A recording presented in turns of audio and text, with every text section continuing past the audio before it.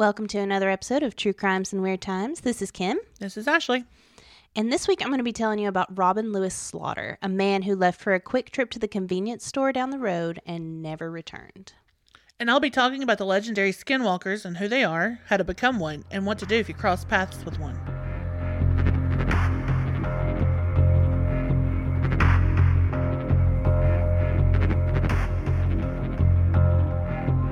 Robin Louis Slaughter was born November 23, 1956, to Dorothy and William Slaughter in Owensboro, Kentucky. He didn't drive, and he was a homebody who enjoyed listening to music, playing sports, like normal teenager stuff. And in July 1977, he started a job at Owensboro Sanitation Department, where he spent 16 years working along with his older brother, Rudd Slaughter, where, according to an article in the Messenger Inquirer, he was a reliable, easygoing, and non-confrontational worker. In 1991, Robin married his childhood friend Lucinda after what his family considered to be a very rushed relationship. Lucinda and Robin had gone on a few dates 12 years earlier when she was 15 and Robin was 23. But things kind of fizzled out until 1990 when Lucinda was in a car accident. See, Robin and Lucinda went to church together, so when her car accident led to her being hospitalized for 2 months, Robin would come and visit her. Now, Lucinda says that is when she noticed that Robin was a hard worker and that he would be a great provider and father to her 2 daughters who were 1 and 2 years old. That sounds sweet. It sounds sweet, but not everyone felt that way. See, Robin's family felt like the marriage was sudden and unexpected. And according to his mother and brother, he actually changed after the wedding. Oh. He stopped going anywhere other than work and church. He visited less often, and he stopped coming to play sports. He didn't listen to music as much. Yeah, that's not good. Like, he just kind of got so sucked into his family life that he forgot about everything else. Yeah. And it also sounds like they had a pretty good reason to feel like he was being taken advantage of. Because up until the point that he got married at 34 years old, Robin still lived at home with his mother, who had power of attorney over his finances. Oh. And according to an article from the Messenger, Robin's sister Kitty Board said he was a sweet and lovable person, but he needed looking after. So no one ever comes right out and says he has some sort of disability, but it definitely gives that impression. Yeah, it gives the vibe. But what if it was just... like super controlling parents. Yeah. I mean, that's possible. He also didn't drive, though. And I mean, he never tried to drive after he got married. But I mean, also he got married and either his wife started taking care of him or he was perfectly capable by then. I don't really know. Okay. Because like I said, they kind of allude to it, but no one actually comes out and says he was special needs. He had a disability. Even if it was just a learning disability. Yeah. We don't know. Okay.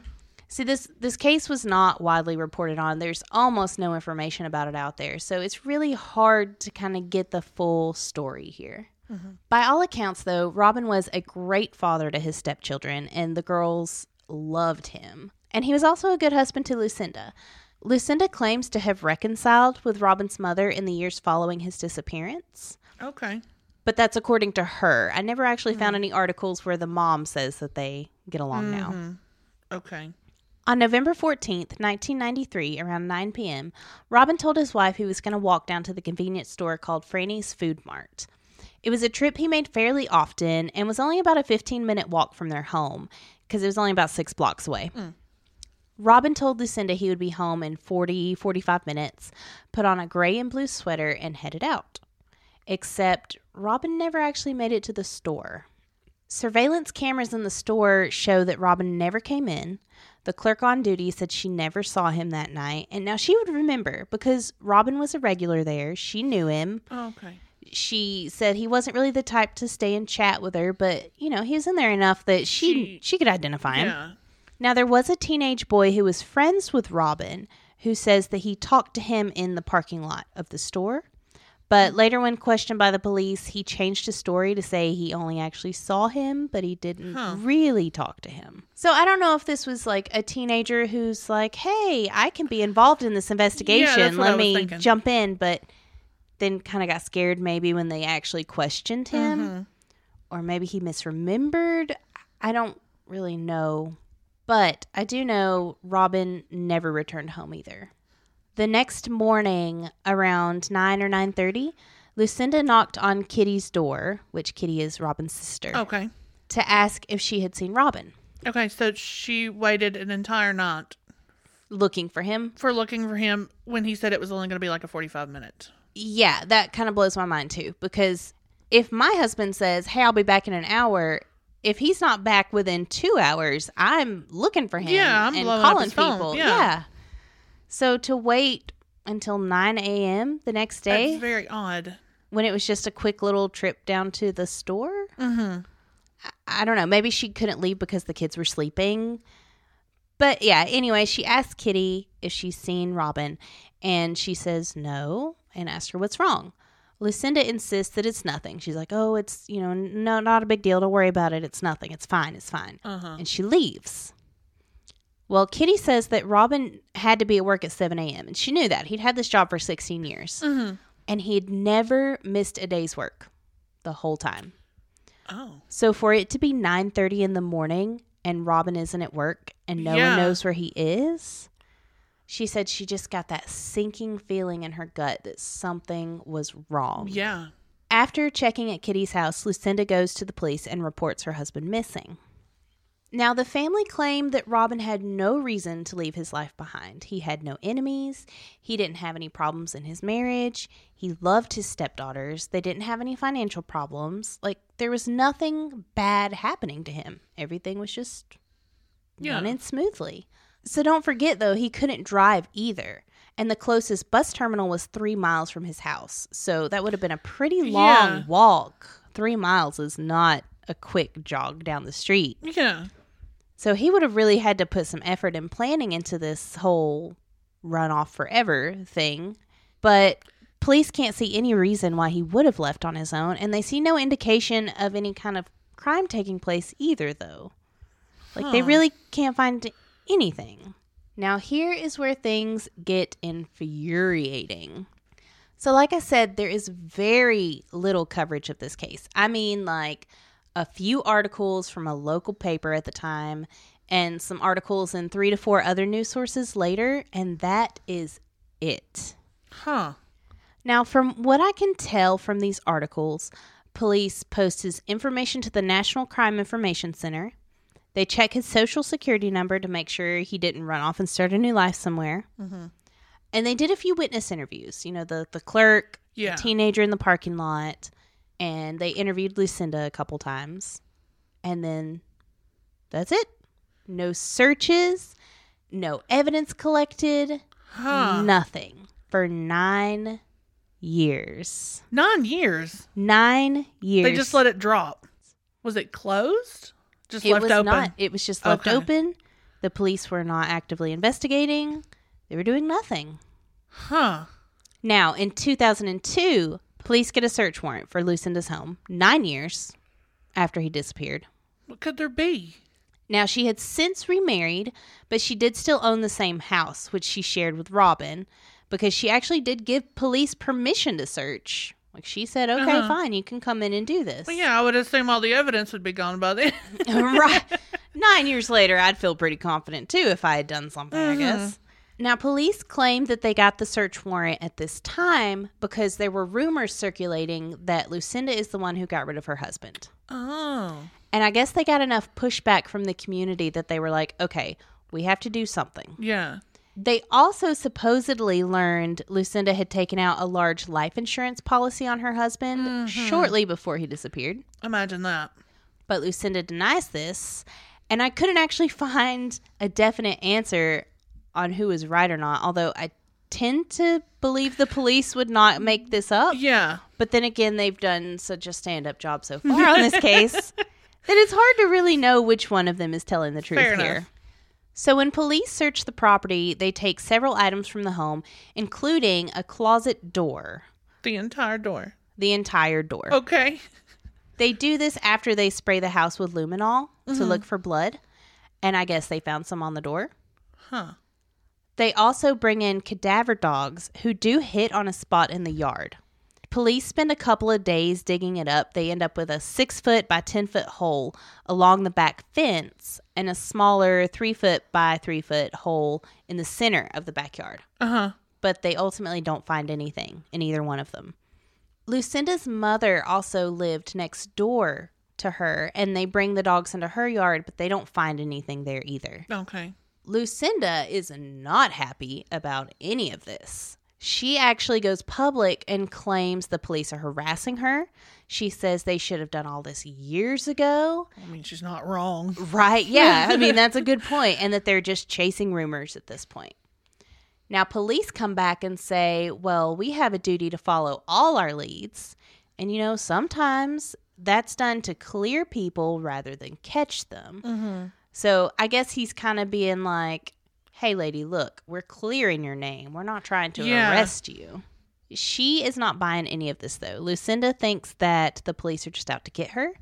Mm-hmm. And she claims that a detective attempted to take a large black bag into the home before they searched. Oh. But refused to tell her what was in it. So she started speculating that they are planting evidence in her home. But wouldn't they have found that evidence? They would have. If I they would were planting think, it. Yeah, like if you planted it there, like how do you overlook the evidence that you planted? I feel like that's a pretty big gap there. Yeah. Because ultimately they didn't find anything. The police end up completely ruling out Lucinda and announced that they found no evidence that a crime was committed in the house and that the case is still a cold case. Wow. Now, this is just some interesting stuff that I felt was related, but in reality, it could be absolutely two separate issues, nothing to do with Robin whatsoever. I just thought it speaks to, you know, some character. Oh. Back in 2007, Lucinda and her husband, John Calhoun, were charged with receiving stolen property and tampering with physical evidence after the police found money in their home that was stolen from a South Central bank. Now, they didn't rob the bank themselves. Lucinda was accused of orchestrating it with her lady lover, Tracy Crockett. What? But they were found guilty of abetting bank robbery, giving false statements, and a few other lesser charges of obstructing justice and stuff like that. Yeah. And Lucinda was sentenced to 78 months in prison. Oh, that's not too long. So essentially, here's what happened. Lucinda went to church with this lady. Okay. Yeah. And eventually they start dating? I guess. Hooking up. Hooking up. And she manipulates this much younger woman into robbing a bank for her. That's insane. No, look. They mentioned the life insurance policy. Mm-hmm. And now she's getting someone to rob a bank for her. Right. And her husband, I guess, just went along with it. I mean, he was charged too, which means he was in on he it. knew about it. So, I mean, I guess. But how in love with someone do you have to be like, yeah, I'll rob that bank for you. Yeah, let's do it. I don't know. I wouldn't. Which she is out of jail at this point. She served her time. She's out. And like I said, could be completely unrelated. Just, we'll hit on that some more in a second. So why didn't the police do more, though? That's my major takeaway from this case. And I mean, according to a write-up by a Redditor on the Unresolved Mysteries subreddit, which they did a great write-up, by the way. Anybody who wants to learn more about the case, you can go read it. They do sources. It's great. According to that write-up, the police chief of 40 years had retired in 1992, which was the year before Robin went missing. Mm-hmm. They had also recently hired a lot of new, inexperienced officers. Okay. So that could be one reason why the police really dropped the ball on this case and why they didn't really put that much effort into it, because these cops didn't really know what they were doing yet. And they didn't have a solid leader to teach them, this is how we do things. Mm-hmm. But I mean, is that really an excuse? I wouldn't say so. And then there's also the factor we have to consider is the fact that it was the early 90s. Mm-hmm. It was in the South. It was in Kentucky. Mm-hmm. And Robin Lewis Slaughter was black. There it is. So his case was probably just real low on their priority list. Yeah. And sadly, that happens. Now, another thing that really kind of bugs me is Lucinda. Yeah.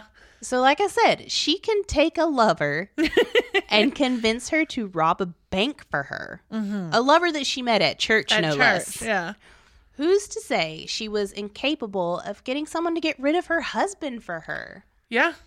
Not to mention, it does kind of seem like she was using Robin, you know? Like, she needed a father for her girls. She needed a provider. She needed someone to take care of her. These are literally the reasons she listed for marrying him. Yep. So, especially if he did have some sort of mental disability. Yeah. That would be fairly easy. Right. She could just have been like, this is an easy target. I could marry him and get what I need. And then what happens when one day she decides that this is boring? She doesn't want this anymore. Yep. She wants to do something else. Or she's found someone else. Right. I mean, you don't... To me, it just seems kind of sketchy. Yeah. I think... if there hadn't been the bank robbery situation all those years later, I would be less suspicious of Lucinda. That's it, yeah. It just speaks to her character. Exactly, yeah. I mean, maybe she went from this great person to a bank robber in 14 years. I mean, that's a long time. People change. Yeah. But at the same time, they don't usually change that much. Now, in that same Reddit post I mentioned before, the poster identifies a John Doe who matches Robin's description and even posts a side-by-side comparison, which looks pretty similar. Mm-hmm. And now, Ashley, you saw them side-by-side. I did. What did you think about that? The jawline's a little different, but, I mean, I could see the similarities. Yeah, it's pretty close, I would say. The John Doe matches pretty well. The body was a black male, age 37 to 47, who was 5'7", which is the same height as Robin, and died sometime between 1990 and 1999. Just for reference here, Robin was 37 years old. So everything about this John Doe lines up with the details. That's pretty close. Except this John Doe was found in a chimney by a furnace installer in 1999 who was trying to clear a blockage. And this body was found in Cleveland, Ohio, which is a 7-hour drive from Owensboro, Kentucky. Wow. He also was not wearing the clothes that Robin was reported to be wearing. So those are a few minor differences. Yeah. But I mean, someone could have taken him if he had been abducted. Right. They could have taken him to Ohio. And it's not hard to change clothes. Right. They could make him change clothes, especially if they know people are going to be looking for him. Yeah. So the last I saw on there, the Redditor actually had submitted Robin as a possible match to this John Doe. Mm-hmm. So maybe something will come of that. I'm going to keep an eye on it and see if I see anything. Okay. But even if they don't match it to this John Doe, then I really hope that someday someone finds out what happened to this man. Yeah. Because it seems like no one really cares that he disappeared, and that just is heartbreaking. And there's so many cases like this out there where people disappear and it's like no one really even looks for them. So maybe we can at least get some of those stories out there and give some people a voice, and hopefully someday we find out what happened to Robin Lewis Slaughter.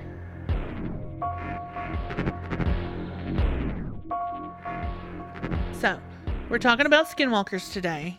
And skinwalkers freak me out more than almost any other paranormal being. I don't know what it is about them.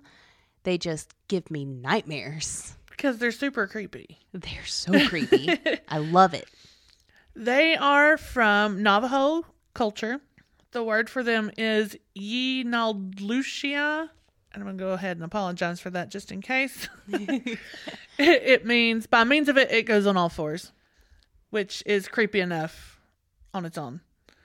It's the legend of skinwalkers isn't very well understood outside of Navajo culture because they have a big reluctance to talk about it with outsiders. I could see that. Yeah.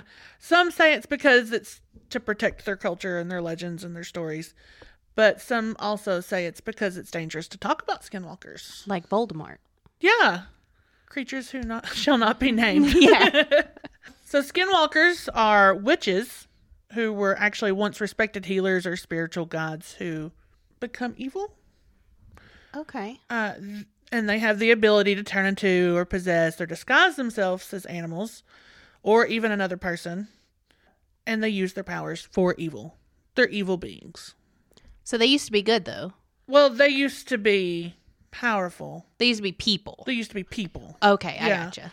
They were just well respected. Said they could be shamans, healers. They have these powers to work with. It says that they can either be male or female, but more often they're male. As we all know, during the day, skinwalkers can walk around just like the rest of us. They could be a bartender at your favorite restaurant or your child's teacher. Oh. Keep that in mind. But at night, the skinwalker secretly transforms, and they use their power to instill fear, inflict pain, and kill. Yikes. This is why they're so creepy. Actually, no. There's other reasons they're so creepy. There's so many reasons why they're so creepy. They live on unexpired lives of their victims. They kill and eat people. Or their victims, it depends. It could be other animals too. Okay, so they kill things to live longer. Yeah. And they have to continually kill or they will die themselves. So they're like vampires. Yeah. Kind of. Kind of, yeah. So you're saying, hey, Ashley, how do I become a skinwalker? That's just what I was wondering, I actually. knew it. Well, I'm going to tell you. First of all, skinwalkers are not victims. They don't get bitten. They don't have their blood sucked. They have to want to become a skinwalker. This is completely voluntary. It's their choice. They're choosing to become something evil, and they choose to do the evil things it takes to become a skinwalker. That makes it so much worse. Yeah, they are evil, evil people. In order to become a skinwalker, they have to be initiated by a secret society that requires you to do like the worst thing ever, which is the killing and eating of a close family member, usually a sibling. Oh my God. And by performing this act, they are just removing the last shred of humanity they have inside of them. Now, other traditions believe that skinwalkers are born of a benevolent medicine man who abuses indigenous magic for evil. Other traditions believe a man, woman, or child can become a skinwalker should they commit any kind of deep-seated taboo. It doesn't necessarily mean eating someone. But either way, just know that if you become a skinwalker, you can't undo it. So it's a pretty serious commitment here. Yeah.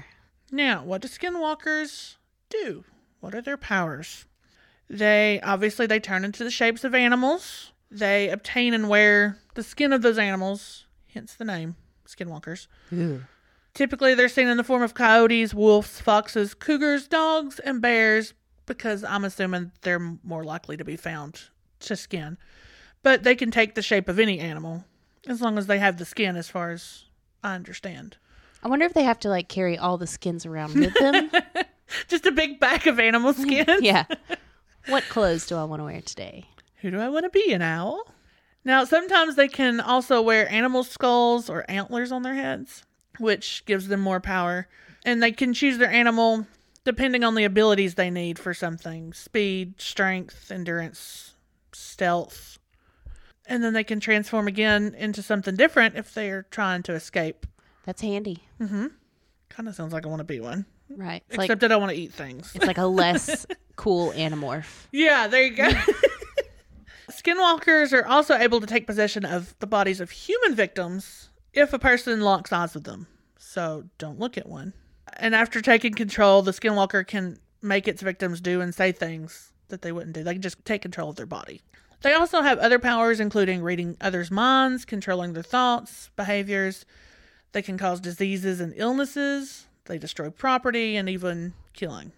It's also said that in addition to being able to shapeshift into animals, that they can also control the creatures, such as wolves and owls, to make them do their bidding. Some are able to call up the spirits of the dead and reanimate corpses to attack their enemies. Man, these guys are serious. Being a skinwalker also comes with some pretty awesome physical abilities.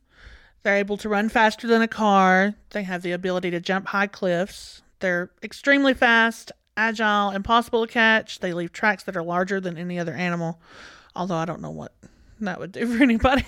But I mean, I guess if you come across some wolf prints and you're like, wow, those are giant, you can be like, oh, it's probably a skinwalker. yeah, but if they're trying to stay secret, Oh, yeah. I don't they're know trying how to that, stay hidden. That's I what don't I'm know saying. how I that don't know. benefits the skinwalker. So now you're asking, Ashley, what if someone I know is a skinwalker?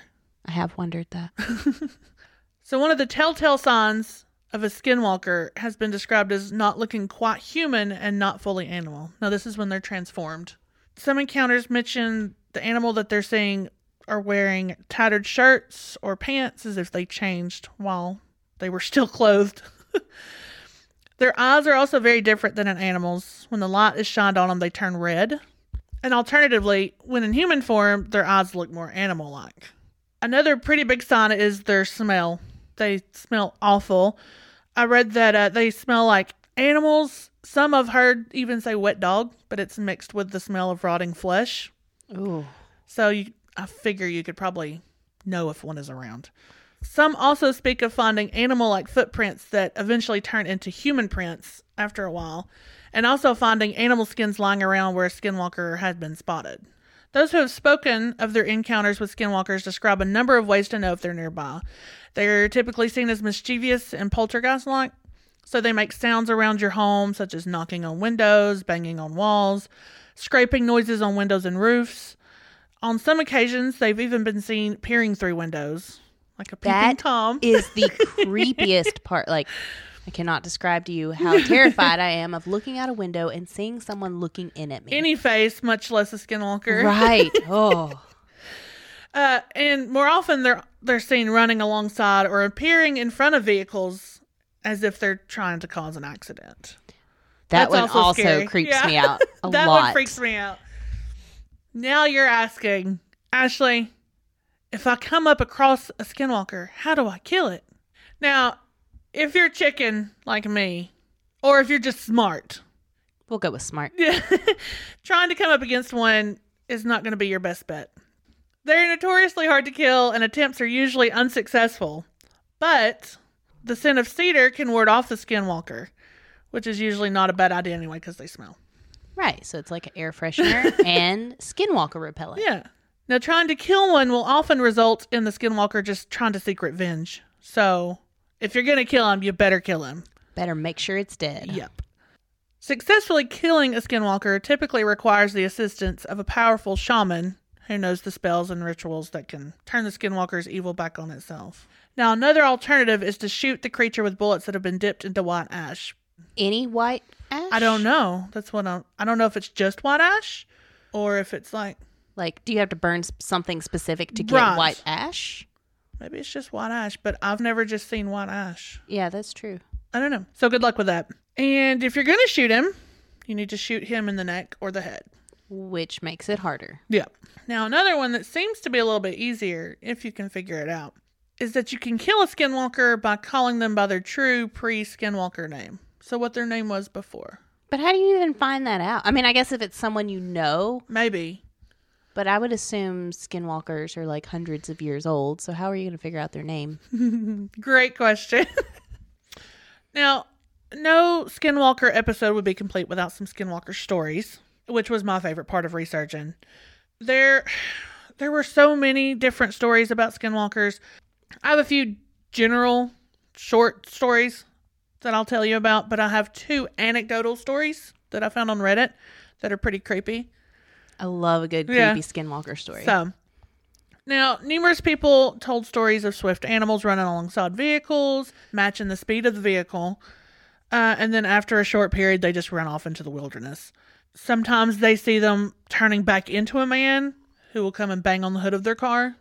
Another story tells of a man who was making repairs in an old ranch home when he began to hear loud laughter coming from the nearby sheep pens. Thinking he was alone, he went to investigate and found all the sheep but one huddled in one corner of the pen. However, there was a lone ram that was separated from the group that was standing upright and laughing in a very human manner.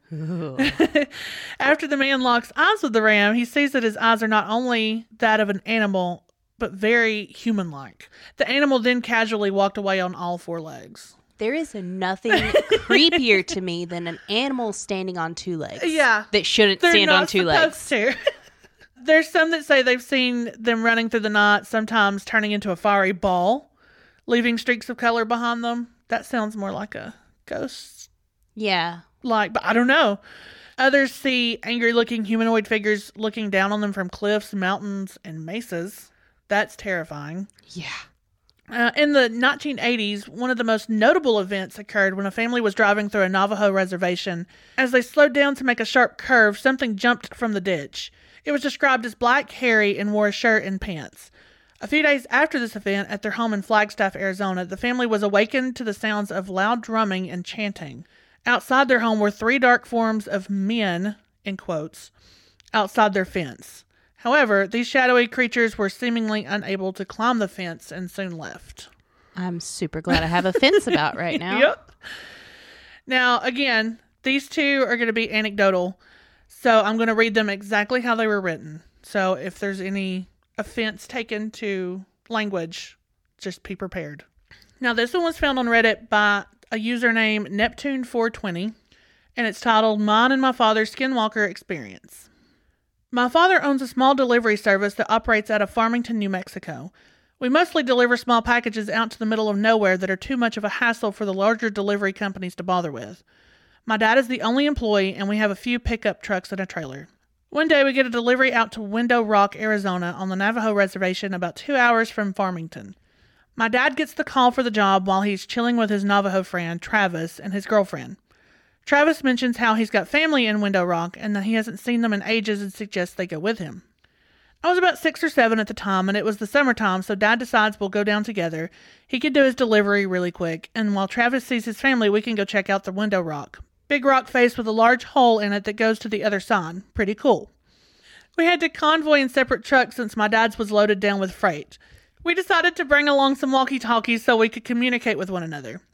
We spend our time in Window Rock. Everything's generally uneventful, and we started heading home along the old highway when my dad and I in front, and Travis and his girlfriend in their truck behind us. Honestly, don't remember most of the Window Rock trip, but this next part I can never forget. We're somewhere on the highway between Window Rock and Gallup, New Mexico. It had just rained earlier in the day, and the road was kind of slick, so we were taking it pretty slow. On the left side of the highway, there's nothing but sandstone cliffs, and on the right, there's a huge field separated from the road by a small barbed wire fence.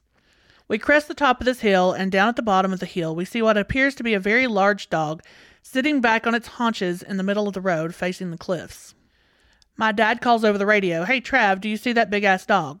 Travis starts yelling back over the radio, "That is not a dog. Speed up right now and hit it." He sounds almost hysterical. He just keeps screaming, "Hit it! JJ, you have to hit it. Please, please hit that fucking thing right now." So my dad starts to speed up, and as we get a bit closer, I can see it a little more clearly. It's covered in this brown, wiry, matted hair that appears to have dried blood all over it. It's still facing the cliffs, but the moment our headlights hit it, it turns and looks at us and has a face. I don't know how else to describe it other than a mix between a bear's and a human's face. It looks twisted and distorted and almost in pain. As we get closer to this thing, we start to realize it's actually fucking huge. Though it was still sitting on its haunches, it's about shoulder height with the hood of the truck. We get literally inches from hitting it when it lets out this scream that sounds like someone screaming as their lungs were filling with water. And it leaps backwards towards the field, landing just on our side of the barbed wire fence. Then with another leap, it's gone from sight. Travis comes over the radio again. "Holy shit, keep driving. We have to get out of here. We have to go faster."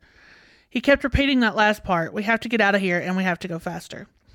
Pretty soon, we were speeding like crazy, and just as we start to come near the outskirts of Gallup, we get pulled over. Travis pulls his truck over with us. Naturally, this makes the cop, a Navajo man himself, very on edge, and he immediately asks why Travis felt the need to pull over as well. Travis says, "We just saw a skinwalker a few miles back, and it's been following us." The officer immediately turns white, stammers something about a verbal warning, gets in his car, and takes off. We do the same. We didn't see anything else that night, but when we got home, Travis refused to let us leave without taking some kind of Navajo totem thing that was supposed to keep it away. Oh, man, that one gave me some chills. Ugh. Okay, this one was also found on Reddit, and it's by username Vector Data, and it's titled My 4th of July Experience. So I'm going to summarize the first 2 paragraphs because it's just a lot of information that we don't need. Basically, they wanted to go do something for the 4th of July. They went to a friend's grandparents' farmhouse. There's 5 of them, the original poster, Neil, Elijah, JD, and Neil's sister, Katie. Now, Katie left to go get some snacks, and they were waiting on her to come back. And that's where we'll start. Something that already put me off was the ranch sat considerably close to a forest. Neil even went the extra step to tell me that there's the occasional wolf that could be a hassle to deal with. Of course, I got nervous because I had nothing to defend myself with if one jumped over the fence. He handed me his pocket knife, saying that there's a shotgun in the living room if, quote, something goes down. He mentioned that he was going to set up a game of Risk for all of us to play while Katie was out, as the drive to the closest market was well over a couple miles out. So Elijah and I sat poolside, telling stories to each other about stupid stuff that happened while we were in college. During our talk, I was staring out into the forest line, paranoid about the aforementioned wolves that Neil teased me about. I saw something move. I couldn't tell since the porch light behind me was making it harder to see any details, but the way it moved made my heart jump. Elijah could see my body language change as I leaned in to see what was there. He started to ask me what I saw, and I replied with a wolf on the tree line. He looked towards where I pointed, and he calmed down. That's just Katie, dude. I think she was just trying to scare us. He started calling her name, waving his arm and laughing, saying how she scared the hell out of me. Neil came out of the house, wondering what Elijah was screaming about. Then he saw his sister standing in the field. He started to laugh when Elijah told him what happened and how I was on the edge of my seat. JD came out of the house next, and Neil told him to help Katie with the bags, grab the fireworks. Katie, who was out in the field, started to wave back, but the wave definitely seemed out of place. It wasn't so much waving, but a sudden jerk, like if you were trying to pop your elbow. Elijah yelled for Katie to come back so we could start the party, but JD came back with a terrified look on his face. Katie's not back yet. I just called her. She's still on the road towards Walmart. Their laughing stopped, and Elijah's face faded, and his arm fell onto his lap with a thud. Everyone looked at the still jerking figure in the field. Then she screamed. The scream was so loud it sounded like it may as well have been a couple of feet in front of us.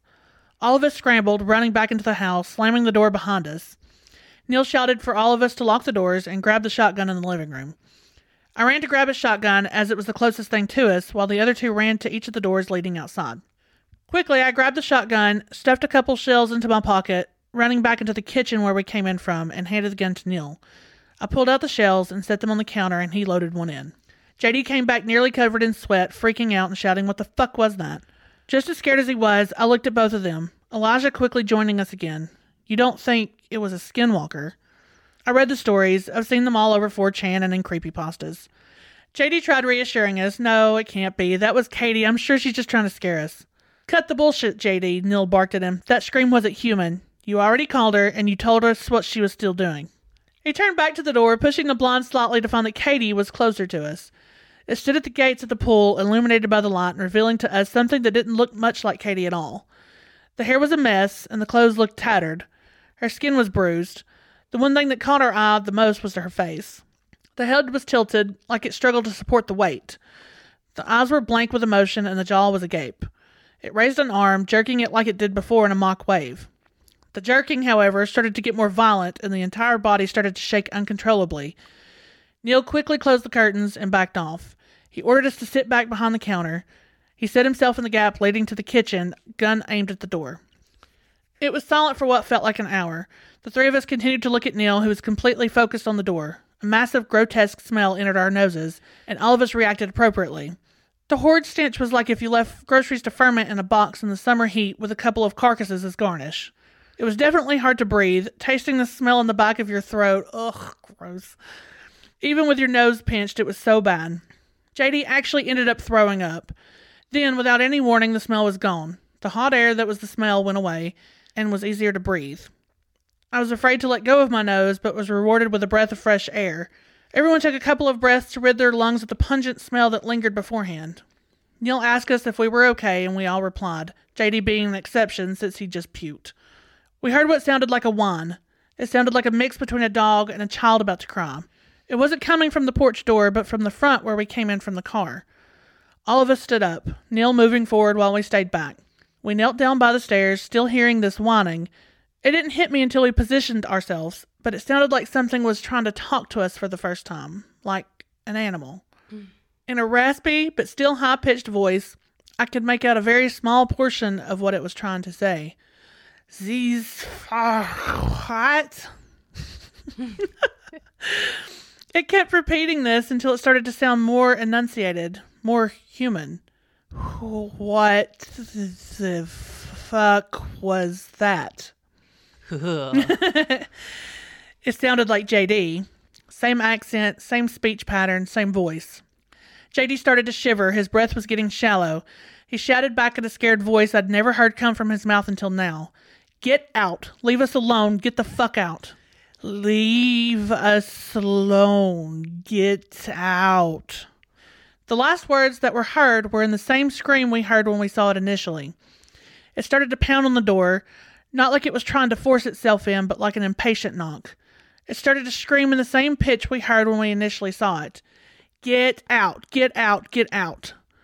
It terrified all of us, the inhuman screams, the polite pounding on the door. I started crying. I thought this was it. Neil wasn't scared like us. Oh, he was right pissed. He stood up, storming towards the door, screaming. He swung open the door, pointing his shotgun at whatever was on the other side, pulling the trigger, filling all of our ears with the sound of the shotgun blast, and ringing to follow. Neil stood at the door, huffing. His body language was wanting to rip this thing apart. I stood up, looking past his arm, seeing nothing but a shell on the ground. I looked up past his shoulders, seeing nothing but the driveway and the road leading back to where we came from. He turned around, the adrenaline fading away, and a shaky voice coming from his mouth. We're not staying here. JD, call Katie and tell her to get ready to go back home when she comes back. The rest of the time, all of us were in the kitchen. The shotgun sat on the counter with several shells near the butt of the gun. None of us wanted to say anything. None of us wanted to look at each other. It was nothing but silence until Katie called us. Neil quickly wrote a note, leaving it on the gun as we left. All of us hopped into the car, silent. Katie noticed our behavior and constantly egged us to tell her what happened. She pouted and put music on her radio to cheer us up. The only thing I could hear was that blood-curdling scream telling us to get out. So those were terrifying. Mm-hmm. And I'm never going to a cabin. Yeah, this pretty much ruined me for ranches for the rest of forever. Driving through the woods. Driving at all. Yeah. Ever leaving my house. Animals in general. Gotta get rid of the cats now.